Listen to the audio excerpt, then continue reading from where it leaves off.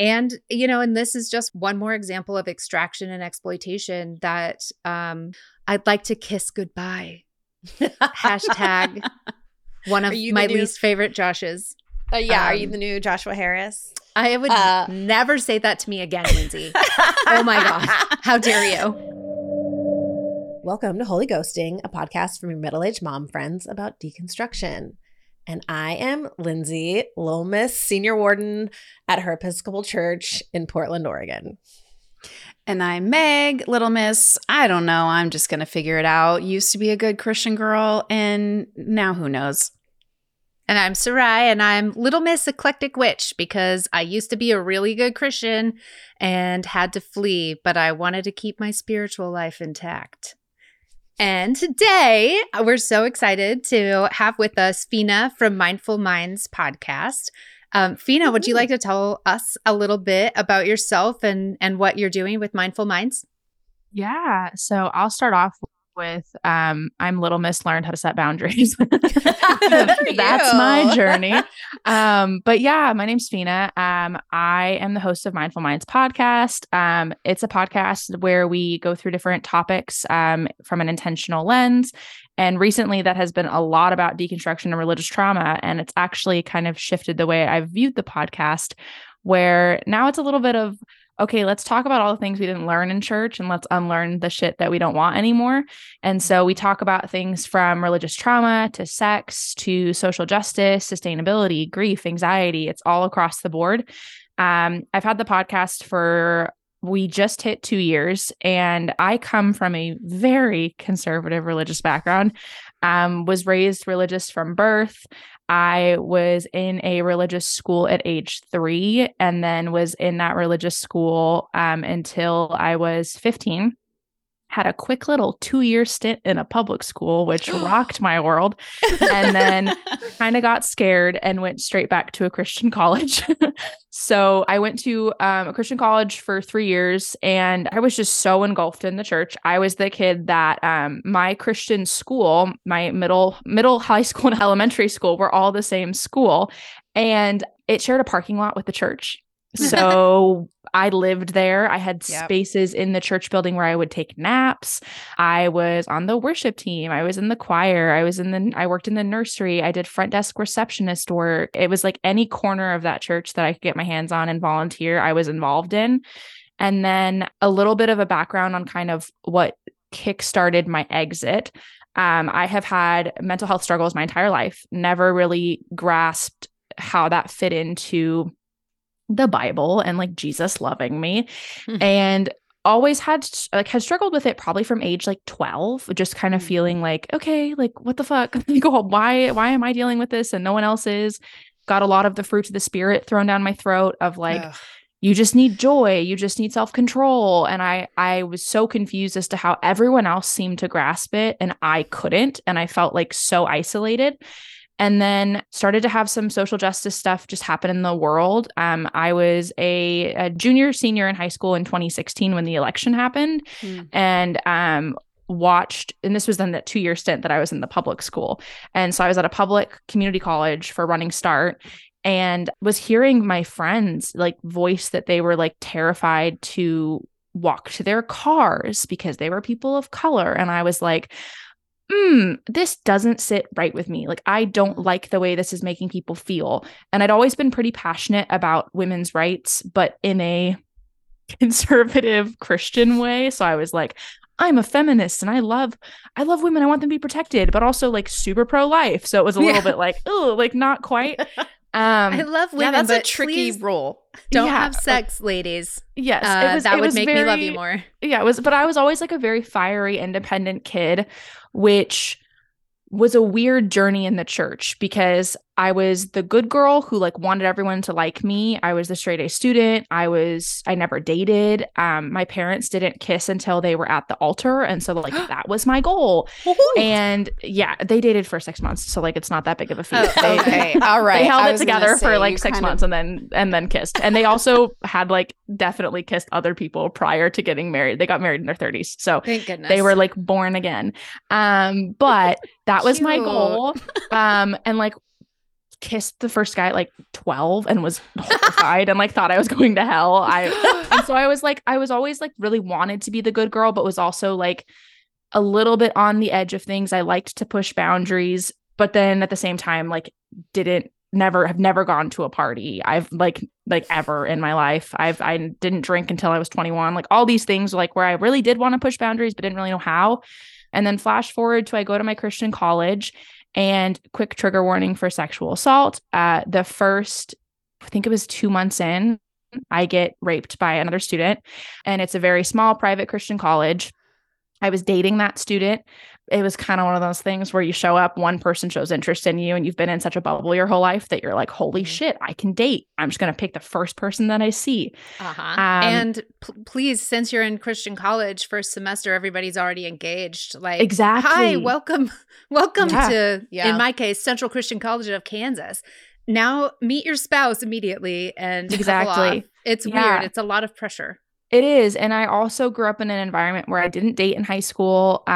I was sexually assaulted when I was 15 as well, but had no idea it was sexual assault because I wasn't educated on consent. Same. And the way that I figured out it was sexual assault was through talking to my future rapist, and he clued me in that I'd been assaulted. Later found out he's like a serial assaulter who preys on girls who have been assaulted prior. And so it's this like fucking very, asshole. This very like creepy, crazy thing. And so start school in August, get raped in October. It kind of shattered the way that I viewed like Christianity. I just was like, I don't get it. Like, I don't get it. I don't get how this can happen. And I went through the worst depressive season of my life.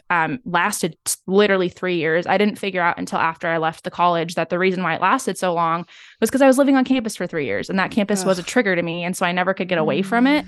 I did end up reporting the assault to the college, got raped in October, reported in March. They didn't conclude the investigation until September. Whoa. And they let my assaulter live on campus. He was allowed like on my hall, like, and I could like hear him laughing.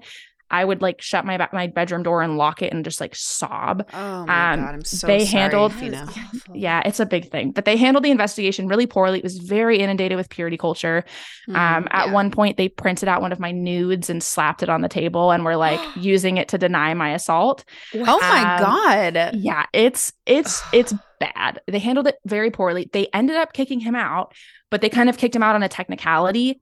They weren't kicking him out because of the accusation of rape. They were kicking him out because he's an idiot. And in his interview, they asked him, so like when you guys were fooling around, like if she would say no, how many times would she say no before she said yes? And he was like, like 7 or 8. And they were like, you don't think that's problematic? And he was like, no, she said yes. And so they were actually able to kick him out on literally the technicality of like violating that form of consent. But he got kicked out. It ruined my reputation at the school. No one knew what happened, and he had spread a lot of lies. And I basically hid in a hole for 3 years. I was having seizures weekly because of my anxiety, had multiple suicide attempts throughout college, also got into a second abusive relationship during college that had a partner who would tell me I wasn't skinny enough and all of this bullshit. This is all happening in a very condensed period of time. Yeah. And so during this time, July 2018, which was 3 months before the investigation concluded, my church that I'd grown up in for 15 years, our head pastor got kicked out for 30 accounts of sexual misconduct. What? That's a lot. I was like, all right, guys, nope. I can't fucking do this. So it's everywhere. It's literally in every place that was a safe space for you. And it just... And I got a call when I was out of state too. Like we were at a family event and my friend was like, he got fired. Like they're having a meeting tomorrow. And I was like, holy shit. And so my whole family was very rocked by this. And we had some suspicions about him for a while. He had been promoting pastors who had sexual assault claims. And we were like, ooh, like that's not a good look. And my family was going through the sexual assault investigation with me. And so they started off, of course, not wanting women to be raped. But by the end of it, it was like, no, we've seen how this has affected our kid. We've watched this in real time. Like we're way more passionate and educated about this than when we entered. And so I left the church immediately, told my parents, you will never see me set foot in that building again. I won't go for holidays, Easter, nothing. Never stepped foot in the church again. That was it. Blocked everybody. Started writing some blog posts about the church. They kind of popped off, got a call from the head pastor, and he was like, hey, like, shh. And so during all that time, I kind of shifted to the like, I'm going to be a progressive Christian. Like, I can do this. I can do the like liberal Christian thing. Started getting really passionate about sex education. And it totally changed my stance on abortion strictly because of my assault. I thought if I got pregnant, I would either terminate the pregnancy or I'd kill myself. It's one or the other. So it totally shifted my stance on abortion. I'm now incredibly pro-abortion, have a t-shirt that's like abortion, abortion, abortion. And so totally shifted everything. And then by the time I was a senior in college, I had tried the progressive thing. I'd gone to a smaller church, tried to restart it, got abused there. And I was like, guys, this is fucking dumb. Like, I can't do this anymore. Tried to go to a little tiny liberal church that was like super queer affirming, didn't believe in creation. And I was like, yes, like this is my home. And it was a great church. I just was like, I'm tired. I can't keep doing this. And so I waited until I graduated college, because if I announced that I was leaving Christianity while being in this Christian college, I'd get kicked out. Yep. So I waited until the month after I graduated college and made a public statement on my Instagram saying, I'm leaving. If I'm someone that used to pray for you, I'm not going to be that person anymore. Don't come to me for it. If you comment, you're wrong, or I'm praying for you, you're getting blocked. I don't care if I've known you since I was 5, you're out. Stayed pretty firm with that, and then went through a pretty serious like 2020 to 2022. Like, I'm angry at everyone and like am really aggressive and a little too confrontational, and then have kind of winded it down for the past year and a half and just tried to like learn and grow and heal. And the podcast kind of got birthed out of all of that. And that's a very long-winded of my background, but my background's a little complicated. So it's a little bit, you kind of got to know a lot of it to understand the holistic situation. But yeah. One of the things that's really interesting about your story is, of course, I think Meg and Lindsay and I all have many similar experiences and parallels to what you experienced. And I can't get over how fucked up it is that you had that experience like recently. Yeah. We all had those experiences 20 years ago and have been talking about it and shining a light on it. And yet it's still so pervasive in the evangelical church in particular and beyond. Religion is a really good place for hiding the truth and acting like we have real great big ethics and like literally just being disgusting underneath. Yeah, of course. And the thing that's crazy too is like, I didn't grow up in like a super conservative state or anything either. Like, we're talking like, I grew up in Seattle. This is like very liberal, very like out there kind of city. And you still have shit like someone printing out a nude and putting it on the table to deny someone sexual assault. Like, it's really deep. I'm kind of curious. You mentioned that you did a lot of work, volunteer work with your church, as I'm sure all of us have on this episode here. Oh, you know it. We all got our little like jewels in heaven coming. Yes. What do we always bring it back to? We joke that like we all like the stacking of the chairs and the unstacking, like it was like everyone was expected, you know, a lot of chair movement. Oh yeah. And it was like touted as very important. Like, needed to move these chairs. You know what? Humble yourself and do these manual labor tasks for the Lord. But I'm really interested in the nature of the volunteering that you did, because when I was at church, the volunteering I did was like worship team and leading youth group and whatever, a bunch of other shit. And I don't know, it wasn't necessarily about creating anything good in the community or helping people who needed help that weren't affiliated with the church. That in itself does fly in the face of the idea of charity to me. I'll have to do my nerd nonprofit shit right now. Sorry, everybody. It's just, I can't help it.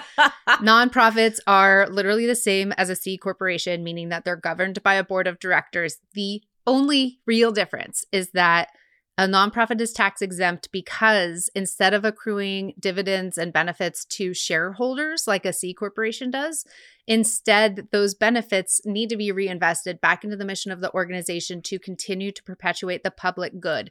Every single one of us is a shareholder in every nonprofit that exists. Because they're not paying taxes, they're supported by our charitable dollars, by grants, by whatever, in churches famously also by everyone giving them money. So yeah, I'd love to hear a little bit more about what kinds of things you did and like how charitable did you feel like they really were in the end for anyone? Yeah. So for context, the church that I started going to when I was 5 and attended until I was 18, 19, basically until the scandal broke, was what I call a mini mega church. So if you look at like what classifies a mega church as a mega church, we did classify, but we weren't Hillsong. So like, but we were big. We grew to 4 campuses at one point while I was attending. It was pretty modern, and it wasn't necessarily modern in the beliefs, but we had youth services where, we're playing the trendiest music. Our pastor is absolutely tatted. We were the skinny jeans and Chelsea boots and the oversized long tees and the wide brim hats, and that everyone's drinking the exact same drink. We had like a case of Red Bull under the first pew. They had fog and lights and ooh, I love a good strobe fog lights. machine. Yeah, it was like, and the funniest thing is my partner grew up Mormon. If you grow up Christian, you don't know what other religions really do or what they are or what they believe. And I'd always was taught that like Mormons were basically just Christians that got it wrong. And so I had no idea like the traditions and the differences in the structure. And when I first told my partner, like I showed him a video of one of our conferences because we did the big conferences like Passion or like Hillsong conferences. And I showed him and he was like, oh my God, what is that? And I was like, oh yeah, this was like our youth conference. And he like immediately pulled up like a photo of like the Mormon temple and like showed me some of the hymns that they sung. And I was like, oh, we did not grow up in the same environment. Yeah. Like, we are not the same. No, this is not this the is same very thing. different. And so it was a mini mega church. I started volunteering when I was 7. And so it just started with me in the nursery. And then I would, there really weren't any other options for me to volunteer besides just like nursery and random like serve the homeless nights, because everything else, most of the volunteers were in youth programs and I was still a youth. So it didn't really work. But I started going to our middle school group. And our middle school pastor was like, hey, he kind of started to like rope me into doing some more like responsibilities, having random things. And then we were picking new pastors. And I thought this was just like, boy, oh boy, I felt so special. He came to me and was like, hey, like we're going to be trying out a new pastor, because I knew he was leaving. And he was like, I'm not going to be here. Can you listen to the sermon and let me know what you think about it? Like, let me know if you like him. And I was 13 maybe.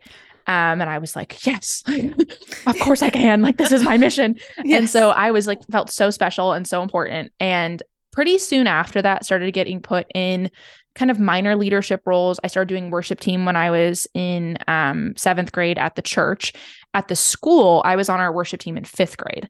And so I started the worship team when I was like in 7th grade, slowly started kind of getting more and more and more involved, especially when I got to the high school program. Because once I got to the high school program, we were about 2 years into this new modern tatted pastor. And he like really changed the game of how our youth group ran. It was still kind of for kids, to be totally honest, before him. And he created what he thought was, I think, an experience that college students would want, I guess. And so you had high schoolers, and like the second church camp that he put on, they marketed it as like a rave. And like there were like strobe lights and like color dust. And the first night we had a house party, and they squeezed everybody into a tiny house on the campus of the church camp and were blasting like rap music. And it was clean, but like, pretty much it was like, how can we make this as adjacent to like a party experience as possible, including like red Solo cups with like Pepsi. Like it was like, really, how can we like get this as college as possible? This sounds like an SNL skit. I know. It's so like, how is this real? It is. I mean, I know it's real. My youth group was certainly not this advanced. I don't know. Like, I didn't have their shit together in this way. Blowing up, didn't like, have that amount of planning. 2 liters of Coke with Mentos in the parking lot. That's what we did. Yeah, no, it was intense. And I was just talking to my mom about this, because we were talking about how my little sister's new youth group, they had like a pajama night. And I was like, oh, you wouldn't have caught us dead at a pajama night. Like it was, everyone's wearing their coolest outfits and is getting the exact same latte, because we also had a cafe on campus. So it was like kind of like a, we got our little coffee shop. Everyone's being super trendy. It was very like trying to be adults. And I think that's a really dangerous ground to walk with kiddos too. Like everyone wanted to be an adult. And I was already like the mature kid who felt like an adult and was treated like an adult. And so very quickly into this new leadership with our youth group, I was 15 and started working under one of our interns because my older sister had done this volunteer work of what was called Experience. And it was separate from the production team of doing the lights, camera, slides, although I did also volunteer in slides and doing screens for years. And so I started volunteering under this intern, and our interns were not paid. It was a like college program where they would do college classes and they would pay for like college credits through a really expensive Christian college, which ended up being the Christian college that I went to. Then they would just do free labor for like stupid amounts of time. I'm talking like some of them were working on conference nights until like 3 a.m. and they weren't getting paid. And so I started working under the intern who was in charge of Experience, and Experience was this like position that should have been a staff role. And it was managing our youth nights, which we had like these big nights, like once a month. And then we had a conference, like I think once a quarter or twice a year. And the big youth nights were huge. Like I'm talking like how many people? Yeah. We had probably, I think the most we hit was close to like 2,500 students in the local area. And they would invite like guests. Like we had Judah Smith, we had Chris Durso, we had Rich Wilkerson Jr. We had like, which were all like popular as fuck at the time. Like that was like a big deal. And so we had all these people. Like one year they invited like the local rap station. And I'm talking like the rap station for Seattle that was like a little bit grimy. Like it was not like a safe for kids rap station. And they invited them and had them like DJ, and they like catered with Chick-fil-A. It was just like everything you could do to make it like, to make it cool. They and had Hobby Lobby bringing a bunch of cute things, like do crafts. Exactly. And so I started on this Experience team, and the Experience team was like, you're the one who's setting up green rooms for our guest speakers. You're the one managing, okay, and go. I literally had a headset talking to people that had in-ears and saying 1, 2, 3, go, bringing on props, like changing slides, handing off mics. I had all the mics underneath my seat, and we're making sure they were going to the right numbers. We had Planning Center at the time, which is still what a lot of churches use, which is like an app. It's an app that does planning of services. It correlates all the numbers of mics, the song order, all that stuff. I would go to meetings. And then what happened is this intern graduated, and they tried to bring on an adult to volunteer in the position. We had 2 separate adults that were not interns that tried to do the volunteer position. Both were like, this is way too much work, and bailed. And so at age 15, I took it over by myself and was doing this like insane workload, completely not paid. I had a key to the staff offices. I had an office that I would use. I was basically staff, and I was 15. And in school, right? And in school. And in school. Like doing and regular kid things. Yeah. And I maintained a 4.0 through all of this as well. So I was like working my fucking ass off trying to get everything to stay in the same lane. And then simultaneously, I'm increasing with worship, still working in the nursery, joined the adult choir, and started working for them. Then I transitioned out of the Experience role. So I crank up my volunteer hours and end up doing the nursery, the choir. I'm running the front desk, not being paid. And I'm talking the front desk for the whole church, not getting paid. I'm also running the worship team and doing slides and doing production. And I calculated it, and I was doing like close to 27 hours of work, like a week, unpaid. And from there, did worship, was on our worship team for like the next 2 years. Did they love you? Like I bet they just here's loved the fucking you. crazy Did thing. you get awards for like best volunteer? No. And this is the thing that's such bullshit. I didn't really know our pastors. They didn't make any effort to know us, despite the fact that I was like, here's your coffee, here's your snack, like here's your mic, and go. Wow. And like they did not give a shit about me. And I didn't get a thank you. I didn't get a thank you card until I literally graduated. And I had been doing this for 5 years basically. And none of them knew me. Like none of them knew my background. I don't even think most of them like knew where I went to school. It was just like, I was just there and I was serving. Did anyone like have you over for dinner? Oh, absolutely not. Absolutely not. I had no relationship with any of them whatsoever. The people I had relationship with were the fucking production team because I was the background person being like, and go. Okay, change that slide. Oh, we need lights on so-and-so. And those were a group of men in their 20s, which is also, thank God that didn't turn bad. They're all really good guys, so they weren't creepy. But and I didn't get any really thank you recognition, nothing until I graduated. I got like a thank you card and I was like, cool.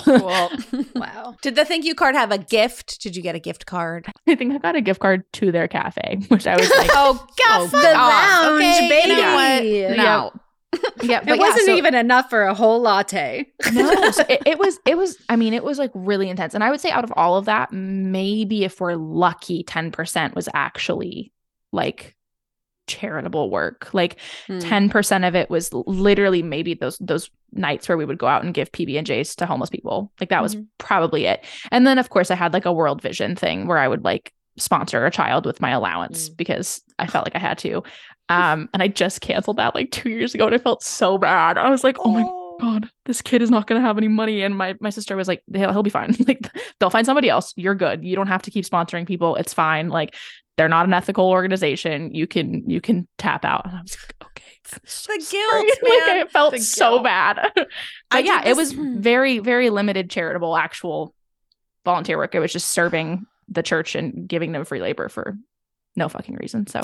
So I have a fun follow-up to that is like my husband and I, when we were dating, so this was probably like 19, 20 years old, our youth pastors left the church and we had been obviously volunteering just as youth leaders at the time. And we would do like a Bible study. We had this one called Doers of the Word and we would go out and serve people in the community. And that was like what we kind of wanted to change the youth group to be. So when the youth pastors left, the administration asked us to come and to like stay on and all volunteer and to take over that interim youth pastor role. We were like, hey, are you going to hire somebody for this eventually? Because like we're not getting paid. And they said, okay, fine. We're finally going to put out the job description and the salary and all of that. And so we applied and we were granted a courtesy meeting by the pastor, not a job interview. And we were told that our volunteer work was great, but that we were not qualified to run the youth group, even though we had been running the youth group for the last 6 months. So what? That kind of bullshittery of like, we'll accept your labor, but we will not pay you for it is kind of just that to me is the gist of church volunteerism. Oh. Dude, everything, Fina, when you were talking, I was just like, oh yeah, I had that. I've had that. I've had that. It was just like so many times when I was thinking back, like preparing for this episode, I was thinking about, I went to this church when I lived in Southern California for a really long time. I went to a Christian college down there. All I wanted to do was work in the music industry. I got hired at a indie record label that had some like, it wasn't a Christian label, but it was like certainly adjacent to like a Tooth and Nail. It had a lot of Christian-ish bands or in that right world. And so I ended up going to a church in Long Beach, California that the worship leader was actually in a band on my label, which again wasn't a Christian band, and I loved her. She ruled, but she kind of like pulled me in to help and was like, people with me, I was always like, oh, you natural leader, you can be in charge of things. That's just like, that's why I'm senior warden of my very liberal Episcopal church now, which means I'm just head of the board for my church. And so I remember because I have a lot of event planning experience. So and it wasn't a mega church, but it was big. There was probably, I don't know, 700 people on a Sunday, maybe, like nothing crazy, but I couldn't do like, I remember visiting a couple churches in LA that were like the super production-y, felt like a rock and roll show. I never could go like that far. I needed something that felt a little bit more intimate. But I remember at this church being kind of terrified of the pastor. He was a really good speaker. but he was intense. And so she pulled me in to help me. Like, I don't remember what my title was, but I was sort of like worship direct. Like I was telling people, okay, you go on stage now. Same thing. I had a headset. I remember like baptism days were a big day, like where people had to go.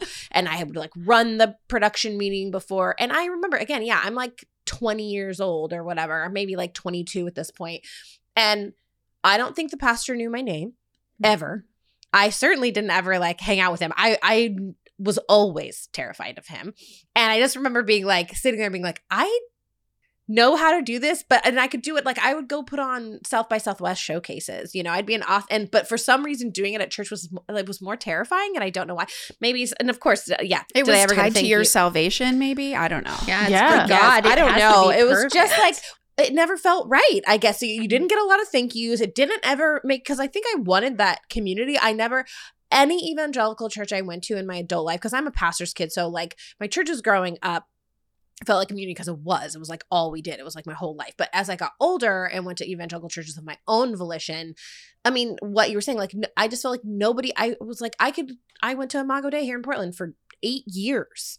And I don't think a single person, and by this point, I was like, gotten smarter. And I was like, I'm going to sit in the back row. And I did not do a whole lot of volunteering, but I will say, so I did an internship for a Free Methodist church, Sarai. That's Sarai. Shout out in outside of Portland. That's how you know my friend, our mutual friend. So I lived with the youth pastors of this church. They convinced me I needed an internship for college anyways. So I got a college credit, but I went and they let me live with them for free. And then I volunteered at this church. I was an intern for them with their youth program for 6 months. So I helped with the youth group and they were trying to start a college group thing. So I started a coffee shop, like a cafe for them. I remember I brought in these cool booze and I decorated it. I did a bunch of work with the youth. I did all this stuff for 6 months. And we would bring in live music. We had concerts. I did all of this unpaid. And I worked at a Christian bookstore in Washington Square Mall to support myself during this time. So I was working. I dropped out of college for 6 months just to do this internship because I couldn't do both because I was putting in too many hours. And they did a love offering for me at the end of this internship where I busted my ass for them and I got $100. And for 6 months of work. And I found out later that the youth pastors who let me live with them for free, who are still friends of mine to this day, the people who let me live with them had put a 50 in. So they had given me free lodging. And so literally no one in that church gave a shit about what I did. And I was just like, it was real bad. I was so hurt. I was just like deeply wounded. I was like, clearly you don't value anything that I did. So that was a fun time for me. Why I didn't just like walk away then is beyond me. I know. I think the exact same thing. Like my husband and I, well, we weren't married at the time, but we didn't walk away from that church. We continued to go there and to serve and to volunteer until they hired their fucking youth pastor. And we're like, okay, that makes sense, I guess. This is just God wants us to do it. So. Yeah. I mean, I know that one of the things that I figured out once because I moved for college, right? So like I wasn't going to my same home church, but I still was in my head like, oh no, this is still my church until the scandal. And then I was like, okay, never mind. But I tried to get involved at my college and was really trying to like, okay, I started doing experience at my college and was like, okay, I'll be your production girl. And they wouldn't quite like hand over the responsibilities to me. And they like didn't want me to actually take it over. And I remember feeling the first like few months of college, I was like, this isn't working. Like, I don't feel like how I felt at my home church. I don't feel like I belong here. This isn't giving me the same like fulfillment. And it hit me like probably 6 months into going to my college that the reason why I loved my home church so much had nothing to do with the home church and had everything to do with the fact that I was in a position of power and felt special and had a key card to the offices and felt like I was like kind of big shit and like felt really cool and had a purpose. And I'd show up early every single Wednesday to get everything ready. I was never attending services just to attend services because I was always there to do a task.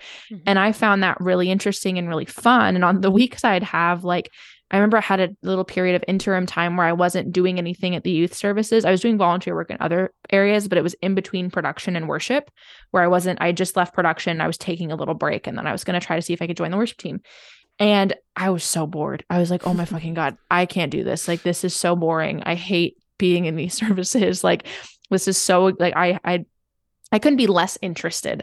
And I didn't realize until college, where I went to my college, didn't have a role. And I was like, okay, well, this is boring. I'm not into this. And then I went to a very small church, fought so hard to get a volunteer role. Was like, I could be on your prayer team. Like, do you need a worship leader? I can help with production. I know how to do slides. Give me the pro presenter. I can do all of it. Like, I literally have experience in every single field. And it was a really, really, really small church. They had just launched. I was trying so hard to get involved and they wouldn't let me. And it was very bizarre. Like, I was like, you guys, like, I'm offering free labor. Like, let me do this. And I was just talking to someone recently where we both have left that church and both had pretty shitty experiences. And we were talking about the fact that, like, I think I just gave off a little bit too much authority, where I was a little bit too sure of myself, a little bit too fiery, a little bit too bold. And they tended to pick like the shyest, most like meek people to be in volunteer roles, because I think that they were such a small church that they didn't really have the manpower, I guess, to like keep the bigger personalities under control. And I was also already starting to talk about like, well, I really want to talk about social justice. And they would not let me volunteer to save my life. And that was one of the reasons I left. I was like, I hate being here because I like to be here because I like having a role. I like having a task. Like, I have terrible social anxiety. I hate being in a church and just expecting to socialize. Like, give me a fucking checklist and put me to work. You know what? I don't actually think I like church. I think I like feeling important. I think that all of these like leadership roles in the church made me feel important. And I think that if you took every single person that's in a leadership role in their church right now and you said, go sit in the pew, you don't have your leadership role anymore. Just sit there and listen. I would guarantee that like the majority of those people would be bored as fuck and would be like, no, please give me my leadership back. Give me my control back. Because I think a huge part of getting the bigger personalities, the leaders of the group in a position where they have power and authority is you pat their ego enough that they feel like they're special and they feel like they have a spot. And it kind of keeps them in this, like, I'm pacified enough, I guess, because I have enough control.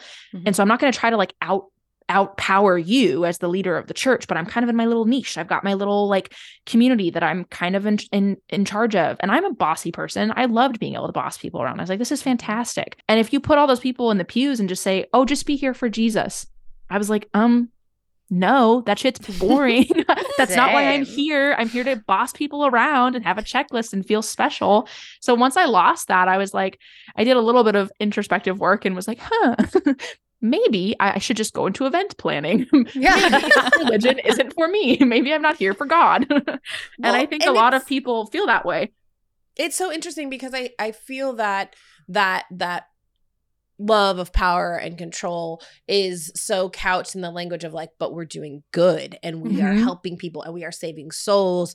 And, you know, I've been in a number of different like toxic capitalist environments. This isn't necessarily only the church that does this, right? Like, we live in a society that exploits people for profits, like, period. You know, I went and worked for this indie record label in Southern California that wanted to pay people in cool points, and they did pay me a salary. I went into debt working for them because living in Los Angeles on an indie record label's salary is not possible, turns out. But so the church doesn't try to pay you in cool points, but they suck you in by like this kingdom purpose talk. And like what, you know, I hear this from, you know, I've watched the documentary Hillsong and they really, you know, get people in, and the guilt of like, this is for God. What you're doing has a higher purpose. And I mean, I don't know if we want to get into tithing. Like, there's so much guilt around money, like whether it's you give your money, you give your time, or you give both. You're supposed to give all of it, right? Yes. Right. And there's no limit to what you can give. No one in the church is ever going to tell you that's too much. You're giving too much time. You're giving too much money. You're giving too much energy, and you're going to get burnt out. Like, I mean, people do burn out. Are trying to extract wealth from people to make it their own wealth. And what's really cute is if you look at where the idea of tithing comes from in the Old Testament, it is bring your tithe to the storehouse where they can stockpile food for a famine, and everyone will have food. And the tithing was a mutual benefit to everyone who brought something that would be drawn upon to support the well-being of the people. In the end, it's actually, I'm so sorry to say it, socialism. That's bad word, Sarai. But church doesn't like socialism. Yeah, yes, stupid socialist. Can we talk about the church in Acts? They were also socialists. They were also super socialist. Yeah. I think all growing up, we were taught to be socialists. All growing up, we were taught to give and not hoard resources and provide our neighbors and our community with help and support, not a single peanut butter and jelly sandwich twice a month. Or sorry, every 2 months. Not twice a month. That's too much work. We couldn't hoard our resources, but the church sure as shit could hoard its resources. Yeah, that's the thing that's crazy too, is like if you actually do offering in a way where it is putting money together to then literally just share amongst the community, that's a great shirt. That's fantastic. The thing that's I don't know if you guys saw their Hillsong's under a lot of fire right now, and I love talking shit about them, but they they recently have been accused. They've got a whole tax fraud thing going on, and there's a whole situation where they were opening different LLCs to evade taxes. There's this huge thing. It's very deep. I love this. And give then us tea, all of it. Well, and I'll butcher it if I'll try to give all of it. But basically, I was doing some research last night for this Instagram post I made yesterday that was about teenage labor in churches. And it turns out that one of the claims that's being made against Hillsong is that the majority of their donations go towards salary and not towards charitable, actions. And so you think about, you're giving, the classic is the 10% of your income, which pre-tax.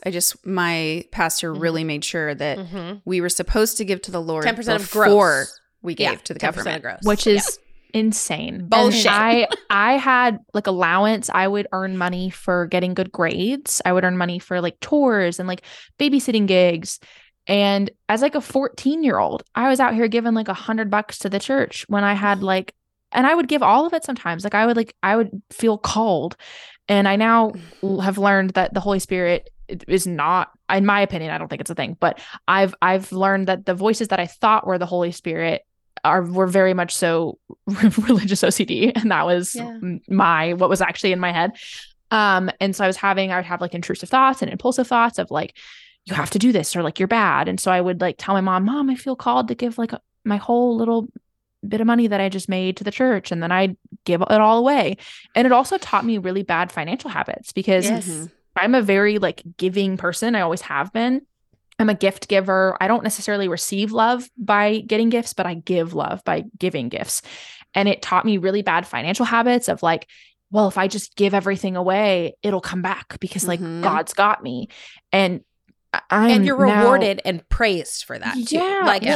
I imagine people in your church seeing this child give $100 or whatever to church. They're probably just oh my gosh, isn't that the depending on how discreet it was or whatnot. But I just know in my own life that you get cheered on. Gave, it's just and so again, that's this thing where you're ooh, this feels good. I'm gonna keep doing this. And I now am. I have such bad financial habits, and I'm so in debt because I've had so many situations where I give to other people with money that I should just be using to pay my own expenses, because I don't have a super good grasp of when to be generous and when to take care of myself, because I got so taught to put others before myself to the detriment of myself. Yes. And then you look at the whole 10% thing. I heard I was listening to a podcast about cults and she was talking about the NXIVM cult, and she's a survivor of the NXIVM cult, was like talking about her experience and started just talking about red flags of cults. And a few of her red flags were like, is there smoke when you leave? Because if there's smoke, there's fire. And talking about if people are making a huge fuss when you leave and are either like attacking you or disparaging your name, like you're probably in a cult. And she started talking about like, I know it's kind of controversial to like call religions cults, but like if you check all the boxes. And so she mentioned, she was like, yeah, and for the record, like anyone who asks for 10% of your income, that's a cult. And I was like, oh fuck. Like I've never thought about it that way. But yeah, I think that like the offering donation aspect, even this gets super fucked up, but I've heard from a lot of people talking about two things. One is that they have felt like if they had a gift like singing, creative, whatever, it had to be done to better someone else's life. It couldn't just be done to make them feel good and to give them joy and fulfillment. And that it's been a huge journey for them to step into just doing things to make themselves happy and make themselves feel fulfilled. And when I was looking at career paths, I was looking at all of these really intense career paths that would be very draining. And I actually had a grandparent who was not religious tell me, hey, you don't have to be a social worker or a trauma therapist or a this or a that, all these things that would just trigger your trauma. You can just go and be a barista and have fun. Like you're allowed to do that. And I was like, oh, what the fuck? And then the other side of that coin is you want to use your gifts for yourself, I guess, and also just to fulfill yourself and not feel pressured. The other thing is that if you ever have anything bad happen to you, you feel like it has to be a testimony. And the way that this ties in, I don't know how you guys did your offering talks, but we had people come up and share their really gruesome testimonies, and then it would guilt us into giving money.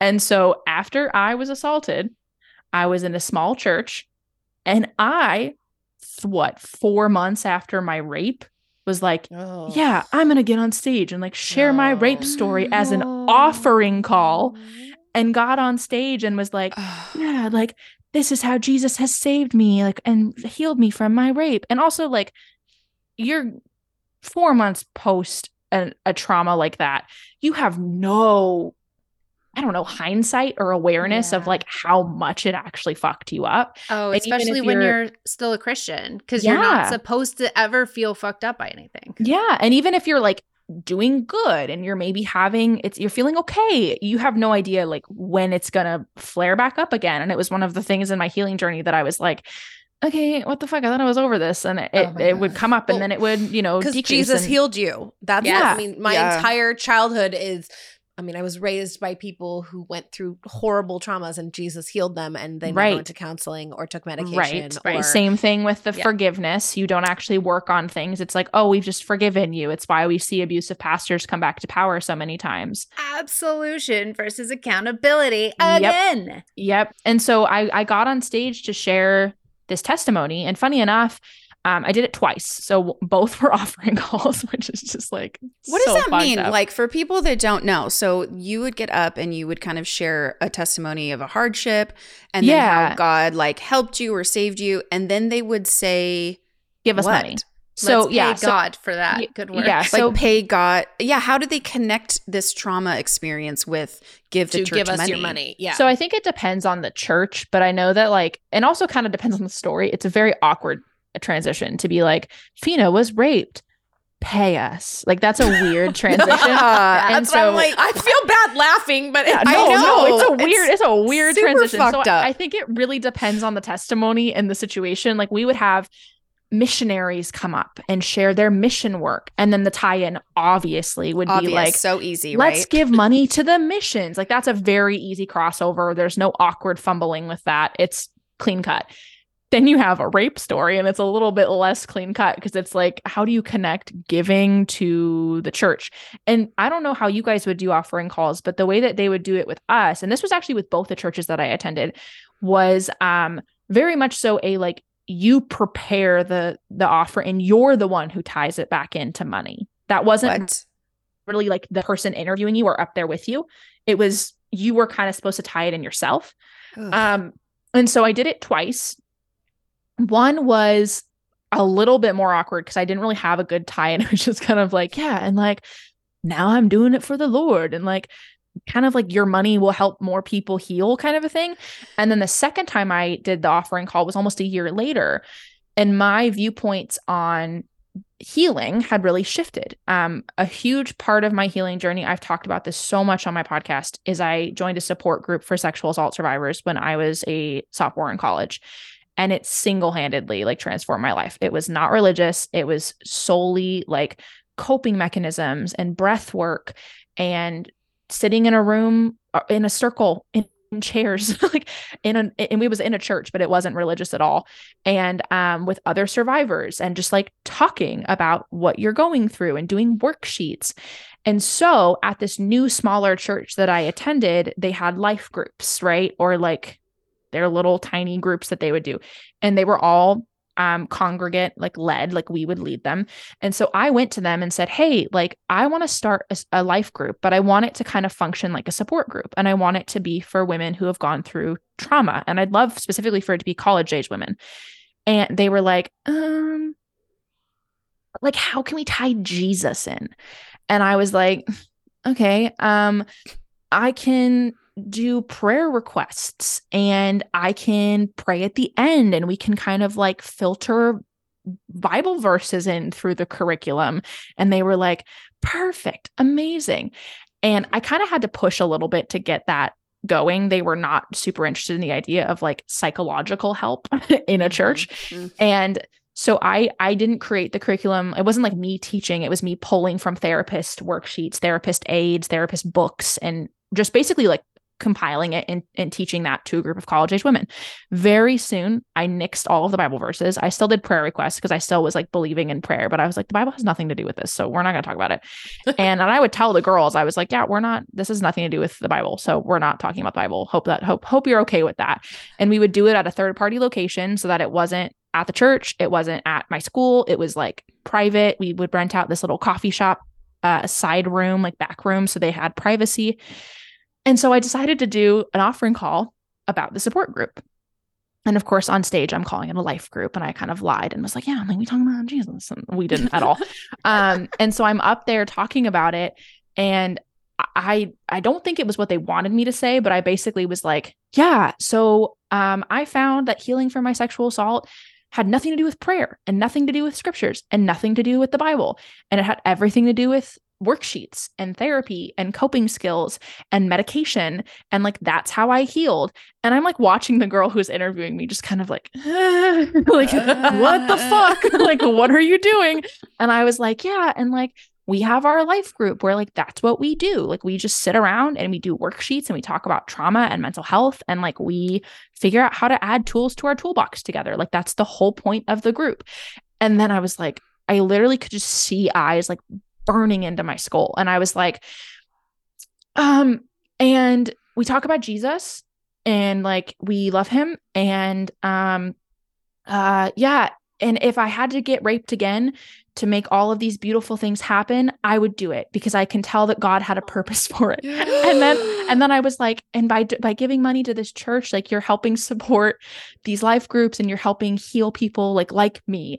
And then I got off and I remember thinking like, damn it. Like I got really close to actually saying what I wanted to say and felt so I could feel the eyes burning into me. And I'm someone where I am very independent. I'm fiery. I will yell back at you. I came from a fighting family. I am not like a quiet person, but there is something that happens to me when I can tell that authority is disappointed in me and the shame like just burns right through me. And I get so meek and quiet. And I go from being like a fighter in fight or flight to like freezing immediately, which I don't do in any other aspect of my life, unless it's an authority figure that I can tell is like shaming or disappointed in me.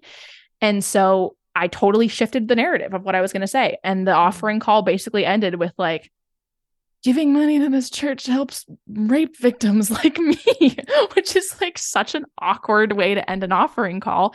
They didn't invite me back after that. I wasn't allowed to do another one. No, it wasn't true at all. Their money, I didn't get fucking paid. I was doing a life group totally separately. My support group that actually saved my life, I paid for out of my own money, had nothing to do with the church. It was a completely separate thing that I found through psychologytoday.com. Like it was nothing religious whatsoever. But it was kind of that, like, I mean, if you think about it, if the church had been paying me to teach this life group to other women, then sure, you could say that the funds were actually helping support rape victims. I wasn't getting paid. I took so much time out of my own day. And that's one of the volunteer things that I am like actually incredibly proud of, because I went very much so against what the church wanted me to do. I think it was actually really productive. I've had so many people that started off with me in the support group, and the support group was called Mindful Minds. That was how Mindful Minds started. It was a support group, and the pandemic happened, and I was like, okay, well, I don't know how to do this virtually. And so started a podcast. And that was how it all started, was just like this little group of women in a coffee shop trying to like fumble around our trauma, all being Christians, all not really having tools or support or a community that would actually help us besides giving us prayer. And we were just kind of trying to figure it out on our own. And like, looking back on that, should we have maybe had a therapist involved to like actually give us guidance? Probably. But we were doing the best with like the tools that we had. And it was funny because to get that off the ground, I truly had to fight that church tooth and nail to get that off the ground. They did not want that to be a life group. They wanted the life group to be, which is hilarious because there was a life group that was playing Mario Kart. Oh, yeah, they were. Wow. I'd like to go to that then one. they prayed. Yeah. And that got approved like that. And my partner at the time was the one who led it. And he got his life group approved so quickly. And then I was like, okay, can I help people heal from trauma? And they were like, no. And I was like, cool. What video Mario game do Kart you like, works, sweetie? Yeah, exactly. Mario Kart works, but God forbid we actually give people tools to heal from the shit that's happened to them. So yeah, I mean, I think that's part of the problem. As a bunch of fellow Proverbs 31 girlies in this room, I think, yeah, we're industrious. Yeah, we figure out what needs to be done. We get it there. But creating a space for people to heal from their trauma is especially women, is extremely dangerous to the church. Yeah. Because when women are able to say, oh shit, I keep being in situations where I'm being raped by someone. And I didn't think it for a long time because I didn't know. You know, I thought it was always my fault because that's what purity culture was for us, is like, you are a woman, you have boobs, therefore a man can't be trusted around you, and you have to make sure that you keep him away by saying no, no, no. But honestly, like, healing from trauma and women finding their own strength and their strength together, literally, it's always going to become a coven, you know, like, and it is, because you realize in a lot of ways that the magic of healing, the process of letting the terrible things that have happened to you work themselves out, is really you finding your own power and your own connection to whatever Godness is in us, in all of us. We have a lot of power. I can totally get why the church would have been not excited about that group. They might not be aware of why, but letting women just get together and have a chat, talk through what's going on with them, unveils the patterns of what is happening.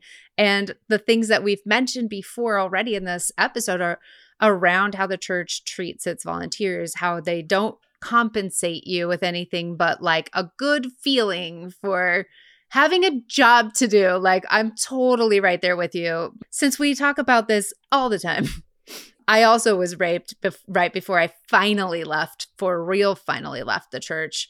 I had left a few times before that, also based on capitalism.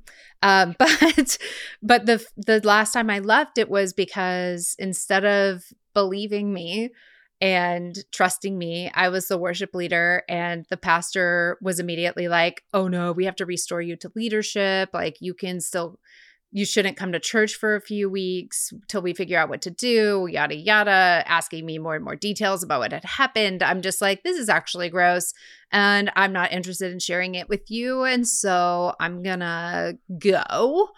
But yeah, I think a lot of it is because you are inherently powerful, and women experiencing sexual assault is an experience of having your power taken away from you. And so to reclaim that power is very important for us, but it's also certainly something that the Christian church, evangelical church in particular, is not super keen on. Because honestly, if we're basing anything on what fucking Apostle Paul wrote, guys. And when we get mentally healthy, we draw boundaries and we don't don't let people take advantage of us. And I mean, even into adulthood and working in therapy, I've realized that keeping myself busy, which sometimes can be volunteer work, and but like it drew some boundaries for me, so I didn't have to. Does that make sense? Like, I think throwing yourself into volunteer work could kind of naturally, in my head, it created like, okay, I don't have to deal with this thing, and I don't have to deal with this trauma, and I don't have to think about these feelings because I'm just going to throw myself into the work. Mm-hmm. And the church tells you that the work is going to heal you, and that the work is this is your community, this is your heart, this is what's going to get you through because you're doing the right thing. And man, it's hard to, as a 41-year-old woman, it is hard to walk away from. And of course, do all of us have so much like internalized capitalism? Like it's resting is not a thing that I was taught. Nope. Oh, I'm so bad at resting. I've always been a busy bee, but yeah, no, I think that the other thing is a lot of women that have healed from sexual assault and have talked about it and gone to therapy, because a lot of people, it just sits dormant for years. The trauma just sits dormant. I mean, when I did that offering talk, that was probably the first time a sexual assault had ever been mentioned at that church. And I had every fucking woman in the room like approach me afterwards and be like, oh my God, I was raped when I was 13. I was raped when I was 20. Like, all these people just flooded me. And I'm a 19-year-old being like, okay, like, I don't really know how to handle this. And I'm also 4 months out from my own assault, very much so not in a space to hear trauma dumping from anybody else or to be a support person for anyone else. But they had no support. And so you have these 50-year-old women coming to the 19-year-old being like, oh my God, like, how did you heal? And it's like, like, I haven't, like, I don't know how to do this. And you can just, it was very jarring to me after speaking about it publicly for the first time. How many people just like flooded me. It was like, oh, wow, this was something that like you have wanted to talk about for a long time and needed an opening. You needed an opportunity to chat about it. And it's been a very like interesting thing. I wasn't expecting sexual assault to become part of my identity the way that it did, because I started talking about it so publicly so soon. I grew up as a dissociator, so I didn't really know what feelings were or how to feel them until I was 18, and was raped at 15, was raped again at 18. Basically at 18, cracked that door open of all these emotions that I had hid for, 18 years and had no control over it because I had no experience coping or communicating my feelings or learning how to process them. My emotional regulation skills were non-existent. And so I cracked that door open, and my family called it my cave. Like, it had a name in my household because it was so bad. I would stuff my emotions so far. And when I cracked that door open in college, I couldn't shut it. And I was oh my God, oh fuck, I'm feeling everything that I haven't felt. And it was one of those things where, because I'd never been taught how to feel things, I was always just taught to pray, accept that God had decided what the best plan was, praise him for that plan, forgive and forget. There was never, I didn't know how to grieve, and I didn't figure that out until I was in college. And I realized I was having really severe death anxiety about, oh my God, what if someone in my life dies? And I figured out like, oh, I never was taught how to grieve, because when people die or bad things happen, you just brush over it and you say they're in a better place or God figured it out. I literally had a tattoo that is now covered up on my arm that the verse was like, you don't understand what's happening now, but someday you will. This tattoo will be covered up soon, but it's, he makes everything beautiful and it's time. And Big I clung on to, right? Like, and I clung just have to get there, life. like get to the future, get to this, get to it, and that just endure it, survive it, and one day eventually we promise it's all going to be fine. And the thing is like, I don't necessarily disagree with the idea that really awful things can be turned into something that's really beautiful. I for a while, when I first left Christianity, I was like, nothing can be made beautiful. It was all a lie. And then I was like, okay, maybe some things can be. Maybe I need to, like, once again, we are not taught balance where it's very black or white. So the nuance of it all was not something I was well versed in. But it was something where I think the hiccup, and this is so widespread across all of evangelicalism, is just that, like, smile and wave, like, just let's get over it. And it happens with trauma. It happens with social justice. It happens with death. It happens with pastors being called out for abuse scandals, where it's like, we're just going to forgive and forget, smile and wave, boys. I mean, you see that mirror in relationships that come out of the church. Like, if you're dating someone in an evangelical space, it's a lot of just kind of like suppressing emotions until everything blows up in your face. Mm-hmm. It was how my family operated at times. And it's very widespread. And I think that it's also kind of how volunteer work is. You're supposed to just kind of like suppress any negative emotions you have, any frustrations, any, anger that you're not getting thanked or paid or whatever. It's like, well, no, it's all just like, everything's going to be beautiful. God damn it. Just smiling and waving. I think it's really built on just expecting people to be quiet and submissive and smile and wave. And then if they choose not to do that, they get kicked to the curb pretty quick, and you grab the next kiddo who's willing to be submissive, and you keep the cycle going.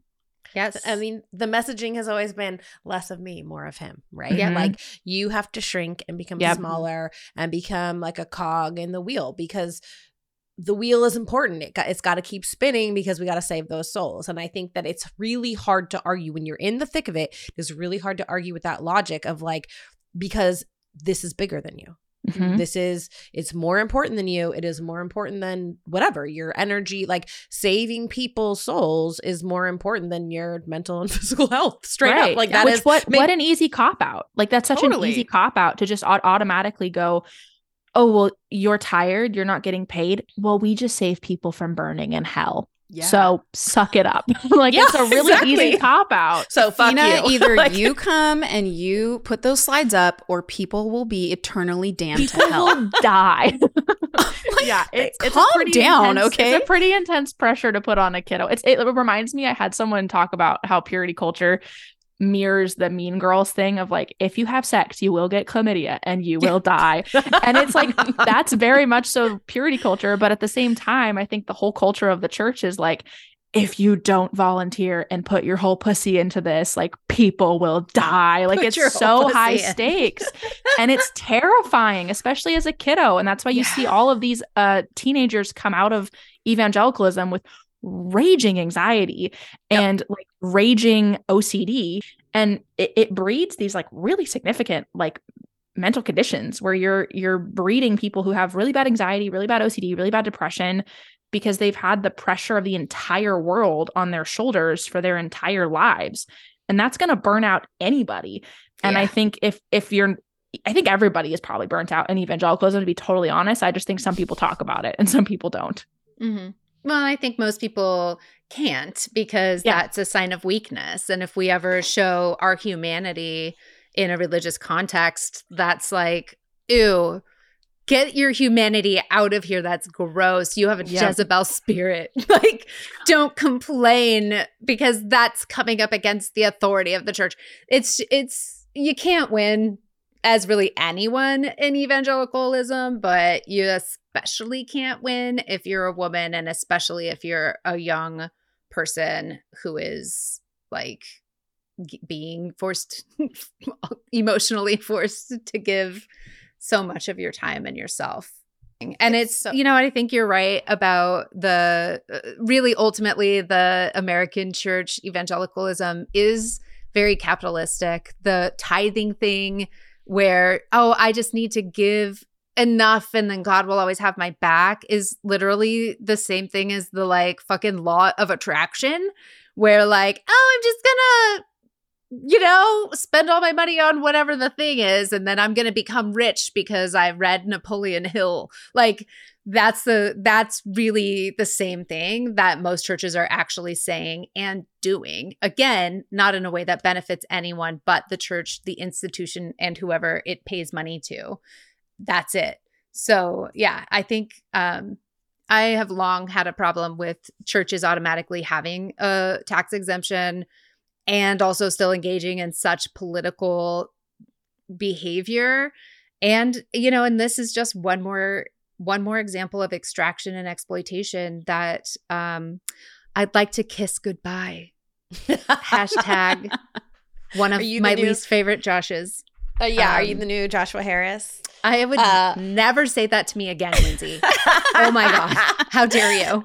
Okay, I'm sorry. I repent of my thank you. Transgressions. You are forgiven. I absolve you. Oh, thank you. I will say, so after that experience with the $100 offering, that after my 6-month-long internship, like which was a giant fuck you, that's what it felt like. I did not get involved in church. I still went, like the good Christian girl that I was, moved up to, because I went to college in Southern California, moved up here for 6 months to do this internship, went back, graduated from college, stayed down there, worked in record labels, and I moved up here and started attending Imago Dei in Portland, and I went there for like 8 years, and I don't think I ever volunteered there, not once, and it felt great. Like I went for a long time, and then I just didn't go anywhere for a while. And now I have found myself at this little progressive Episcopal church that I really love. And it's been really interesting when I got asked to be on the vestry. So I joined the vestry first for a year, which is the church Episcopal for board. And then I was asked after that, when the term came up for the senior warden, I was asked to fill her place. And I said no at first, actually. I was like, no, I was like, I don't feel Episcopal enough. I haven't been going here long enough. I don't.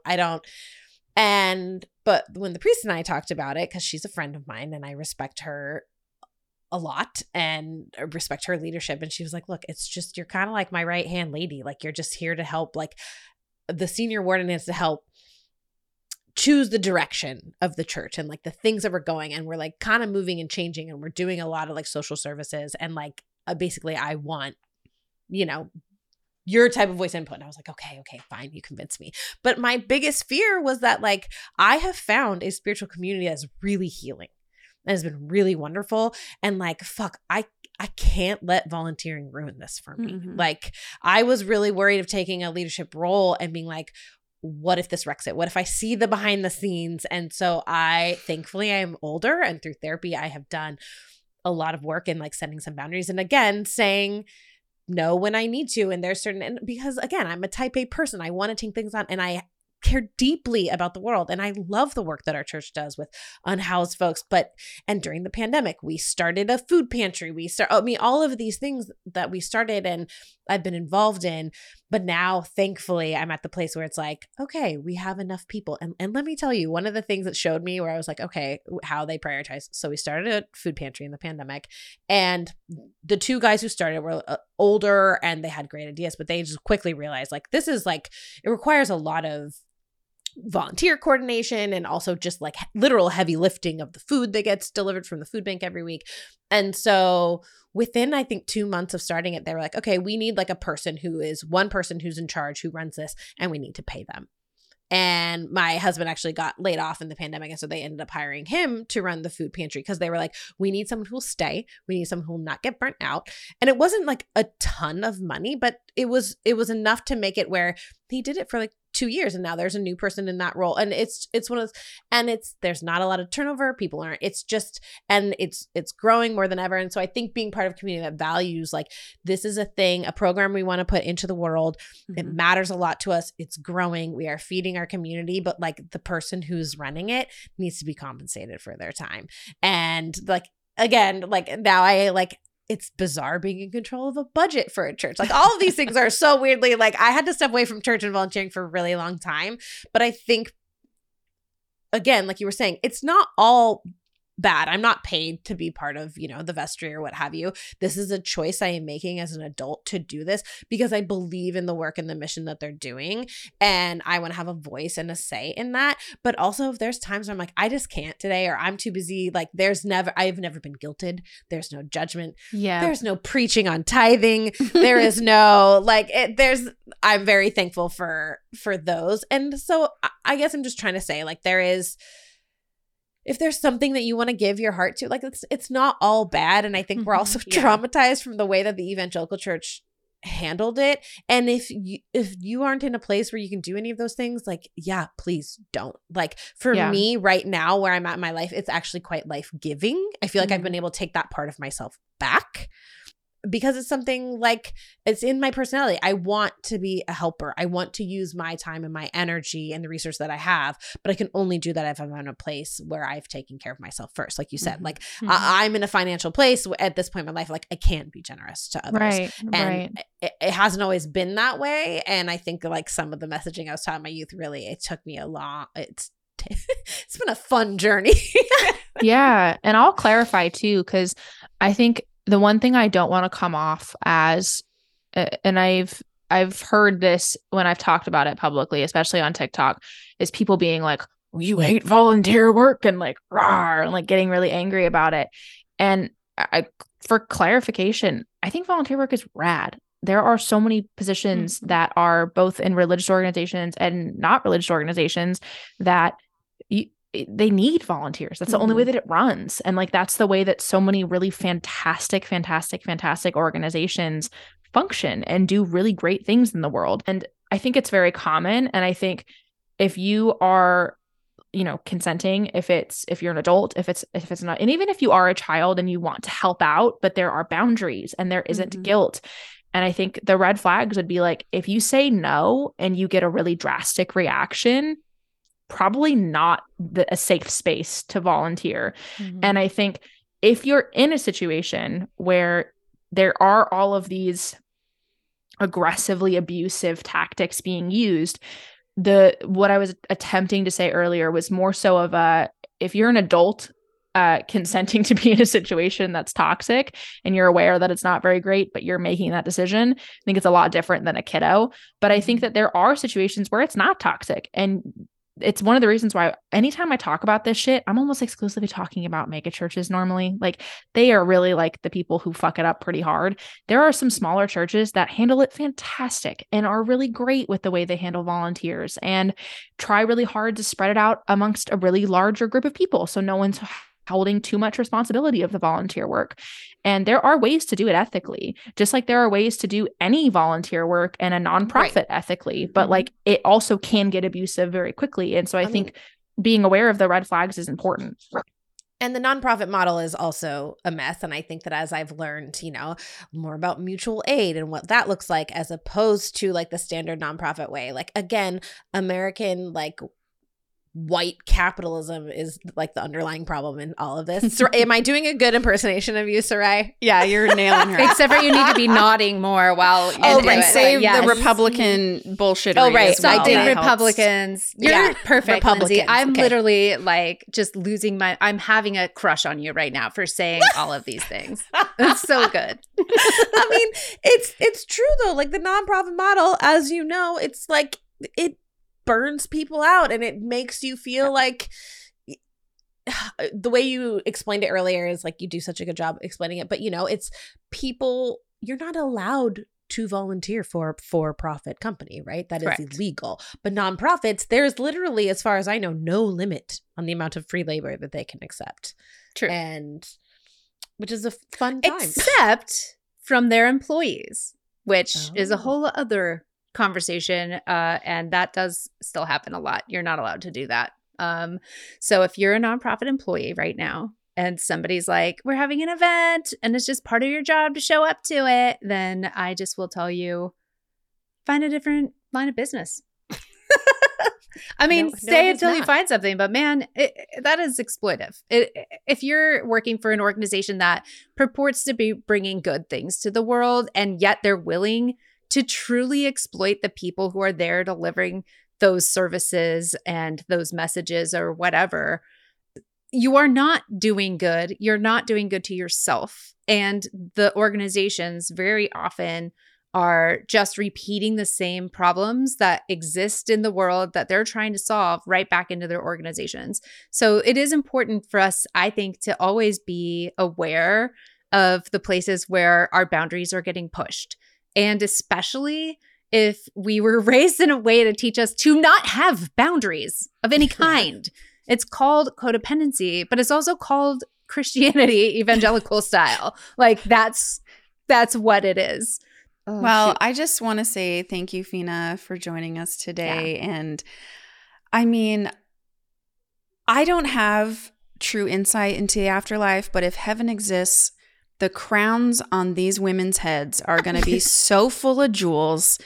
Your neck's going to hurt in heaven. And, you know, and that's where we get all the thank yous, right? Is in our crowns of jewels. Our jewels. Actually, no, I can't say words.